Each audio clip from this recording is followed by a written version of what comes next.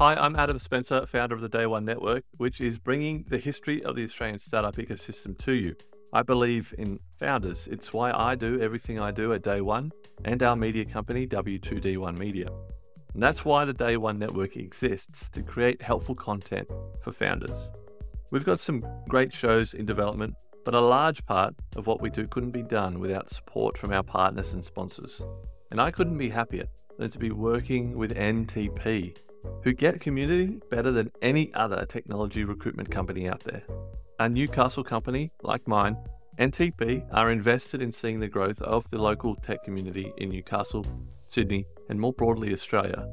So thank you, NTP, for helping us bring helpful content to founders and the startup community in Australia. Back to the interview. Hi, I'm Adam Spencer, founder of the Day One Network, which is bringing the history of the Australian startup ecosystem to you. I believe in founders. It's why I do everything I do at Day One and our media company, W2D1 Media. And that's why the Day One Network exists, to create helpful content for founders. We've got some great shows in development, but a large part of what we do couldn't be done without support from our partners and sponsors. And I couldn't be happier than to be working with NTP, who get community better than any other technology recruitment company out there. A Newcastle company like mine, NTP are invested in seeing the growth of the local tech community in Newcastle, Sydney, and more broadly Australia. So thank you, NTP, for helping us bring helpful content to founders and the startup community in Australia. Back to the interview. Hi, I'm Adam Spencer, and welcome to Day One, the podcast that spotlights Australian startups, founders, and the organisations that empower Australian entrepreneurship. We go back to the beginning to tell the story of Australia's most inspiring founders and how they built their companies. You're listening to a special interview series as part of a documentary W2D1 is producing about the history of the Australian startup ecosystem. On the episode today, we have... Hi, I'm Simon Thomsen, editor of StartupDaily.net and also presenter on the Startup Daily show on AusBiz, 2 p.m. every weekday.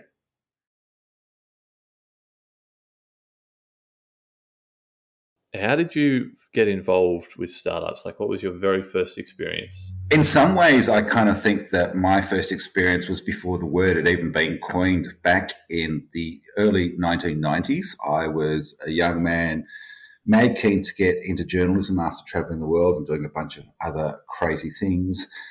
And the opportunity came for me to buy a newspaper. And it was one of those, like, the exuberance of youth and the belief that, you could change the world. And of course, media is a great way to do it. And so I did. It was up in a town called Lismore. It's been in the news, of course, this year from the flooding. So, I've been a little bit heartbroken and talked to my friends up there who I send lots of love to, because it has been a pretty torrid time. But this is where technology started to change publishing. The barriers to entry came down. Desktop publishing occurred, and within a decade, we'd gone from sort of a whole bunch of really old, slow technology. And if you think about it, even just the way pages were composed for a newspaper, we'd gone to digital. So, there was Quark, there was Adobe Express, there are all of these tech solutions starting to emerge.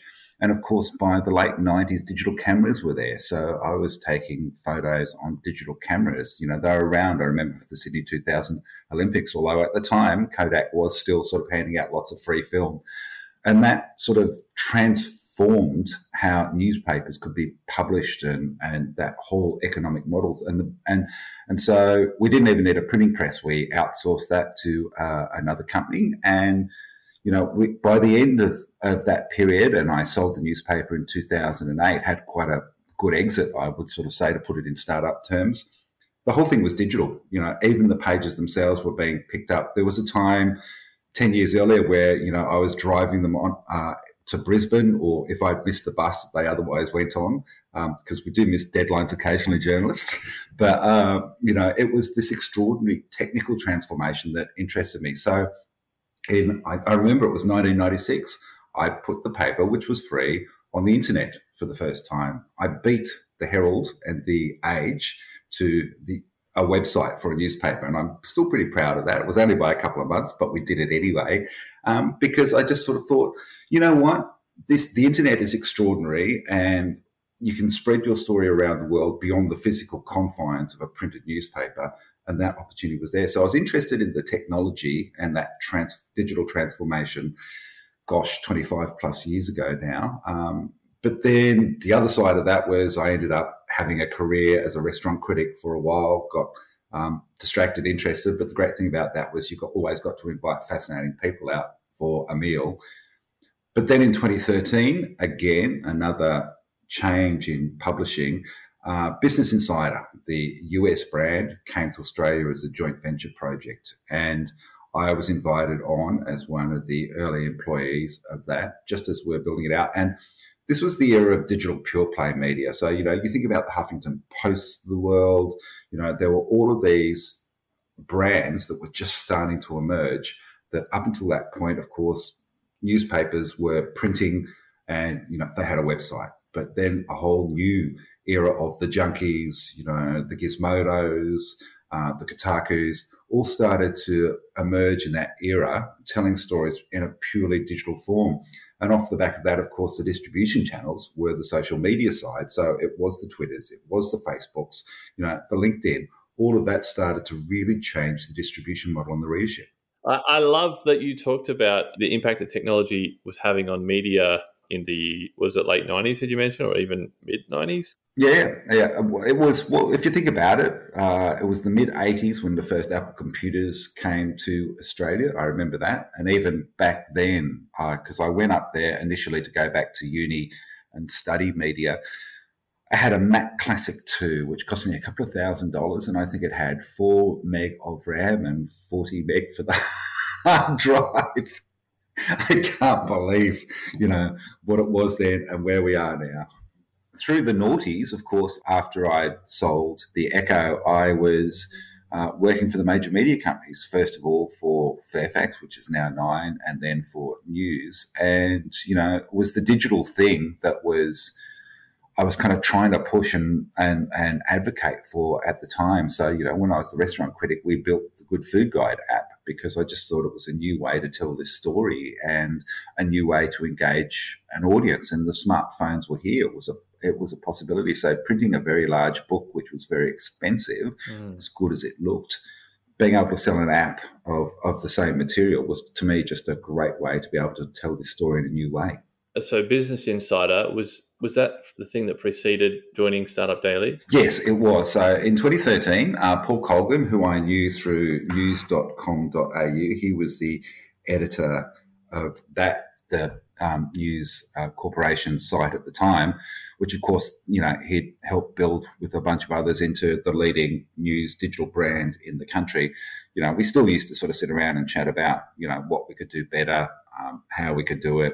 And then when the Business Insider thing came along, Paul jumped on it and kicked it off, and then rang me and sort of said, hey, do you want to come on board? I think the funny thing at the time was that probably because he'd known me all the way through my restaurant critic days, was he didn't realise that I'd spent a lot of time doing general news, political news, a whole bunch of different things. So my country newspaper training, where you sort of write about everything and everyone, stood me in good stead because Business Insider, yes, focused on business, but it would tell popular culture stories. I was telling, yes, food, wine and travel stories. But, I could do everything from architecture to, whatever story came along, prime ministers, premiers resigning, being ditched by their party, all of those sorts of things. And then along the way, I started getting interested in the tech thing because we'd have tech editors and they were younger journos. They were on the make. And, within a year or two, they'd generally take off and either launch their own startups or they'd go and work for a startup on the media communication side. So we kept having these gaps where I would take over the beat and cover technology. And the more I did it, and if you think about it, this is the early days of companies like Atlassian, ahead of it listing on the NASDAQ. It was safety culture, when Luke really was still back in a Toowoomba garage. It was Shoes of Prey, which was an extraordinary story in its day.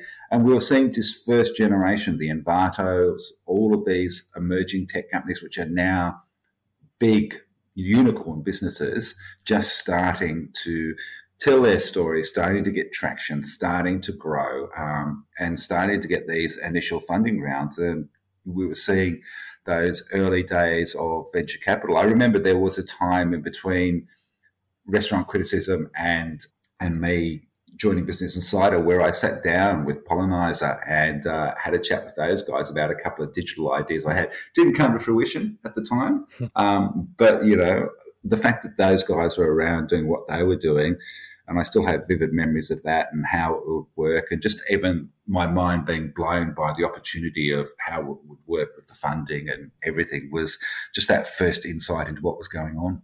What struck you the most over the last few years of how much the technology landscape has changed, the startup landscape has changed? I think it's been the inflow of capital. It's been this massive, massive opportunity. It's been VCs who are hungry to find deals. The deal flow has absolutely grown. And if I think about it, even just in the 3 years that I've been at Startup Daily, you know, there was a pretty set scene around every Tuesday. There'd be 1 or 2 or 3 announcements around a company getting funding.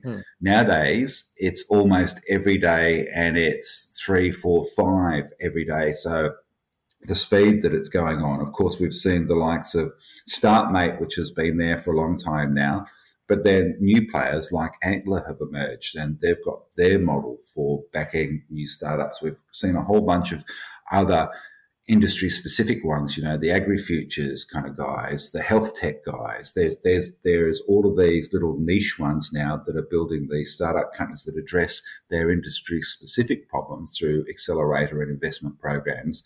And even the universities, you know, you look at what's happening with UNSW founders nowadays and the programs that they're developing, the focus on deep tech. They've just announced this year that we're seeing all of these opportunities being created with investment for them to sort of try and get to that next level. In those last 3 years, as you've just said, being the editor at Startup Daily, is there anything that you've noticed that makes the Australian startup scene or community stand out? Like, are there any traits that kind of separate our community from maybe other communities around the world? Look, I think I'm going to sort of go a little bit with something that Mark Pesce pointed out in his discussion with you, and that's that collaboration side. I am filled with admiration for that because having covered a number of industry sectors over the years, yes, you do compete on some levels, but you also need to collaborate to survive. And I've seen industries where everyone thinks they're fighting for the same piece of the pie, rather than understanding that if you grow the pie, there is more opportunity. And startup founders and entrepreneurs bring that state of mind, I think, to the opportunity every time. They know that they're building markets that perhaps don't exist at this point in time. So they know that they're making the pie as they go. And if we all succeed, then there will be opportunity for everyone along the way. That sense of ecosystem, if you look at, you know, what Atlassian is now and where it is, it's a business that is like a giant planet with this gravitational pull for a whole bunch of other companies around it. So, you know, they're building in that. And of course, they invest in some of those companies. Some of them just create opportunities off the back of it. We saw that with Apple over the years. You know, there was a whole bunch of companies that emerged as tech solutions to something that Apple had built along the way. So, you know, you could buy something for half the price that Steve Jobs or Tim Cook was otherwise charging you. Where do you think we need to make the biggest improvement? From your perspective, you're in a unique position. You're seeing a lot of startups and you have a very kind of bird's eye view of the ecosystem. Where do you think can make the biggest leaps forward, positive leaps forward? I think Australia struggles still with being brilliant. I think we're still a little bit scared and a little bit terrified by it. America certainly does have that brash hero myth success thing, whereas in Australia there's a natural humility. Don't get too big for your boots. You know, we'll remind you if you are being a bit of a dickhead thing going on.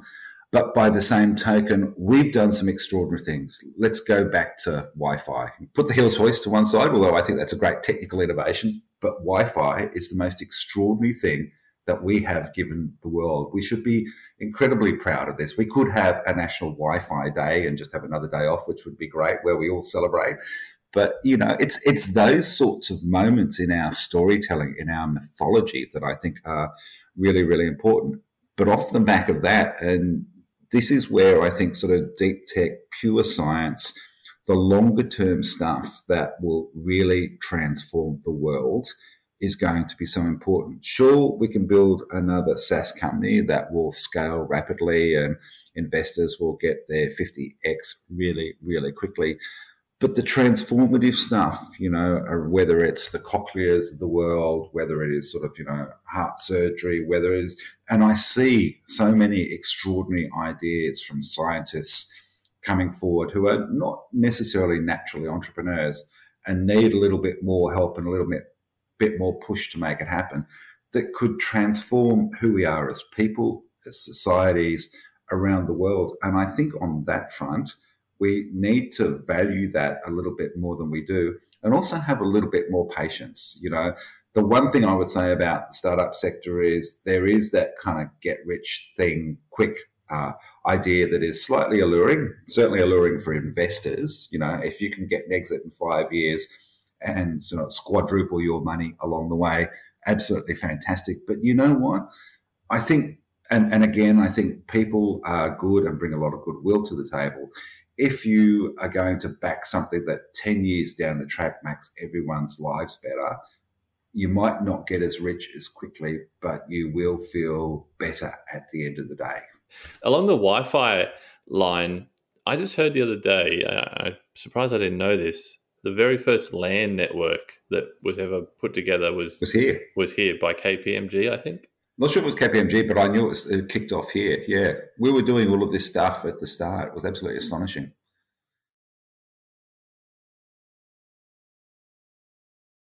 Do you have an unpopular opinion about the Australian startup ecosystem? Look, I'm going to put it this way. I think making a profit is important. I've been covering business for, a long time now, certainly pretty much full time for more than a decade, and startups are a business. I do think we tell too many land grab stories, which are impressive, but we've got businesses in the tech sector now that are coming up to 20 years old and have still not posted a profit. I'm not sure what other sector you could get away with that. And I think the fundamentals of business are the fundamentals of business. We've seen market corrections in publicly listed BNPLs, certainly this year, so that an exuberance that existed over the last couple of years from investors in public markets is now seeing a correction. We've recently seen a couple of companies that have had massive cash burns and then come to a screaming halt. Now, we know that startups will fail along the way. We know the mortality rates around great ideas, and not everyone will get across the line. But I do think setting the example of making a profit is an important one. And someone asked me about this last night with their startup, and they said, well, what's a reasonable time frame? Well, when I had my business, I bought it as a loss-making entity. That's why it was sort of slightly cheaper. It was my firm belief that I could turn it around and make it profitable. That took a couple of years, and I took investors on at the time to do it, but we got to profit. And we grew, and our audience grew, and we had a whole bunch of success. But in the end, if you're going to pay everyone, you just can't keep taking on more capital in order to keep the business growing. You've got to come to a point where this is working really well. People are giving us money, and now we redistribute that wealth, to your shareholders, to your investors, to your employees. There are all of those options. And I think that's just a really important fundamental lesson that, the startup sector wants to be able to tell across the board, because, of course, the other part of that is you pay tax. And we've seen the debates in this country around global tech companies and whether they pay tax and, how they arrange their tax affairs. I think Australian startups will need to lead the way on this one and say we are good corporate citizens and this is how we contribute to society. It can't just be billionaire founders and philanthropy. It can't just be sort of this constant growth and constant losses. There needs to be profitable businesses so that they set an example for all others. As you may have heard, I ask all the guests the startup advice question. I kind of want to do it in two parts with you. Over the years, how many founders would you say you have interviewed? Well, let me put it this way. On the Startup Daily Show on AusBiz, I did stop at the end of 2021 and figure out that we spoke to roughly 1,200 people during the year. Now, that's not 1,200 individuals. We have regulars on the show, who come back on, but there was roughly 1,200 interviews in the year. But every day I would be talking to 3 or 4 founders of companies, either for the site or on the show. So, multiply that out over 50. We're talking a couple of thousand people. Is there anything that stands out to you that of the successful founders that you've spoken to that you see in every one of them? Something that stands out. Let me put it this way. This is about relationships. Everything's about relationships. So, investors choose founders, not so much for their idea, not so much for where they think the business will be in 5 years' time, certainly not for the exit. They invest in the founders and they feel it. And I think when you're an interviewer, you feel the people who are good, who bring a good heart to the table. You feel the ones who kind of are a little bit sort of Gold Coast, sort of white shoe developer vibe as well. You do see a few of the hustlers along the way. And I think I've got slightly better at picking those after you've had a chat with them. You see the full gamut of humanity as you would expect. But I do think the good ones do bring a humility to what they do, and they also bring a desire to bring everyone with them. They have that sense of, the rising tide lifts all boats. They want everyone to succeed around them, not just themselves. And I think that's a really notable thing. But I suppose, because I am sort of getting into that later stage of my career at this point in time, when I look at the younger entrepreneurs, what I've loved seeing is that shift in compassion and purpose that they now bring to the table and bring to their efforts. That wasn't part of, I grew up in the Christopher Skase, Alan Bond, Holmes Court era, where it was all slightly crazy, make as much money as you can. And, I suppose we still have that one aspiring politician at this election, who happens to be a billionaire. Won't name him, but who we're talking about. But it is that thing of, there's this great generational shift that it's not just good enough to be there making money. You have to be doing this for a reason that leaves everything a little bit better. So we are tackling issues around climate. We are tackling issues around equality and diversity. And I think that's a fantastic mind shift that we're seeing in the next generation of entrepreneurs that wasn't necessarily there earlier on. Yeah. What drove that change? Do you have any guesses? Well, if you want to sort of believe the sledge, they're just woke. But, I actually think they're just better people. I think the next generation are slightly better at being human than our generation was. And I think that's a good thing, and we can learn from them. I love this. This is one of the things I kind of describe myself sometimes as a vampire, because I feed on the energy that they bring to the table, the ideas they bring, that enthusiasm. It's just fantastic to watch. And it's that sense that the world will be in better hands. It will be a better place because there are some great people with great ideas tackling some seriously big problems. And the other part of that question is advice. Maybe something you've learned along the way, or, from your, turning the newspaper around. What advice would you have for new entrepreneurs? I think the important thing is to have your story clear. I'm a storyteller, but founders are storytellers. You have to have a vision that you can explain to investors, to the team you're going to bring along the way, to your mum and dad as to why you're doing this. So having that story clear in your own mind sets your goals and agenda along the way. So think about the story that you want to tell everyone, because life is a pitch all along the way. So get that pitch right. And it's not about why you're giving me money. It's why I'm here in the first place. Before I ask you the last question, I asked this kind of lazy one. Is there anything I missed? Is there anything you really want to talk about that I didn't ask about that you think should go in? Well, you've got Usman and Catalyzer.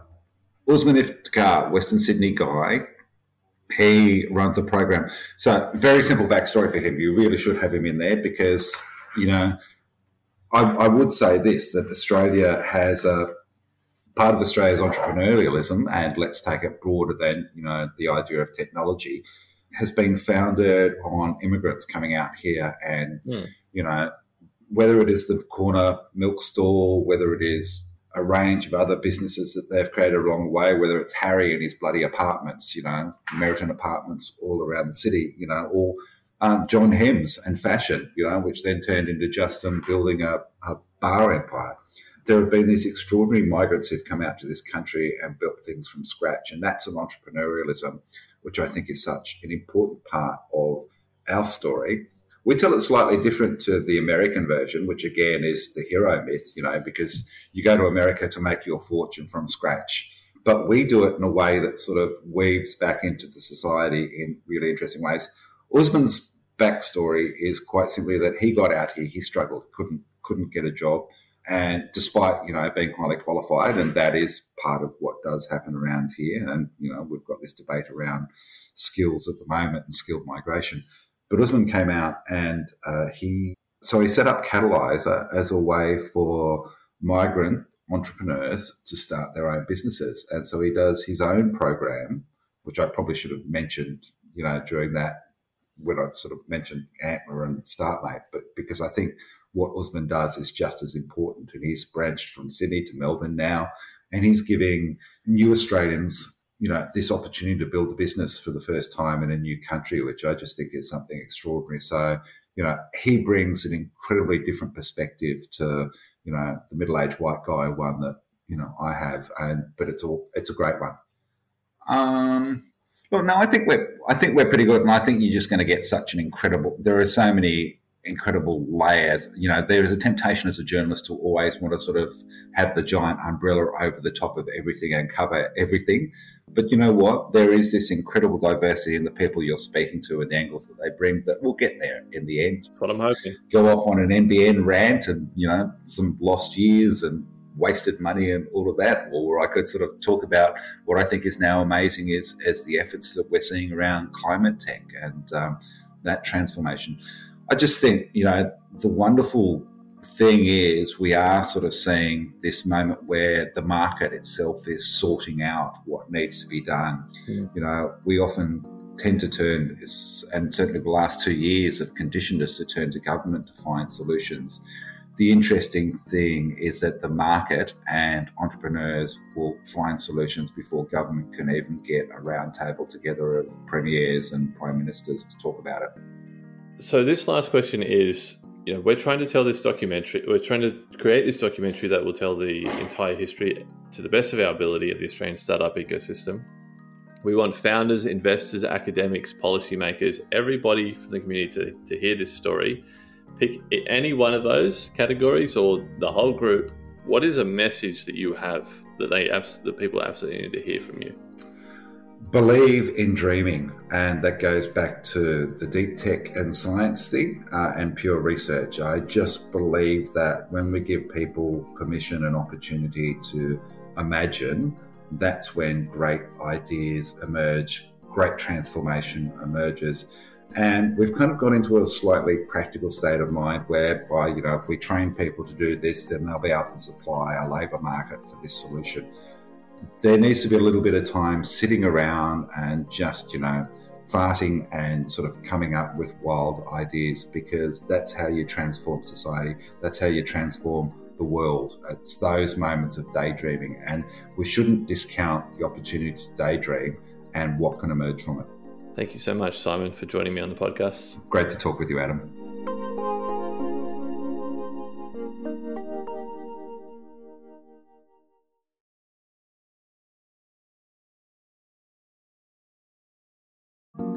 I hope you enjoyed that interview. More interviews are on the way. Follow the podcast wherever you're listening right now. Stay tuned for more interviews with many, many more amazing people from the Australian startup ecosystem. Thanks for listening, and see you next time.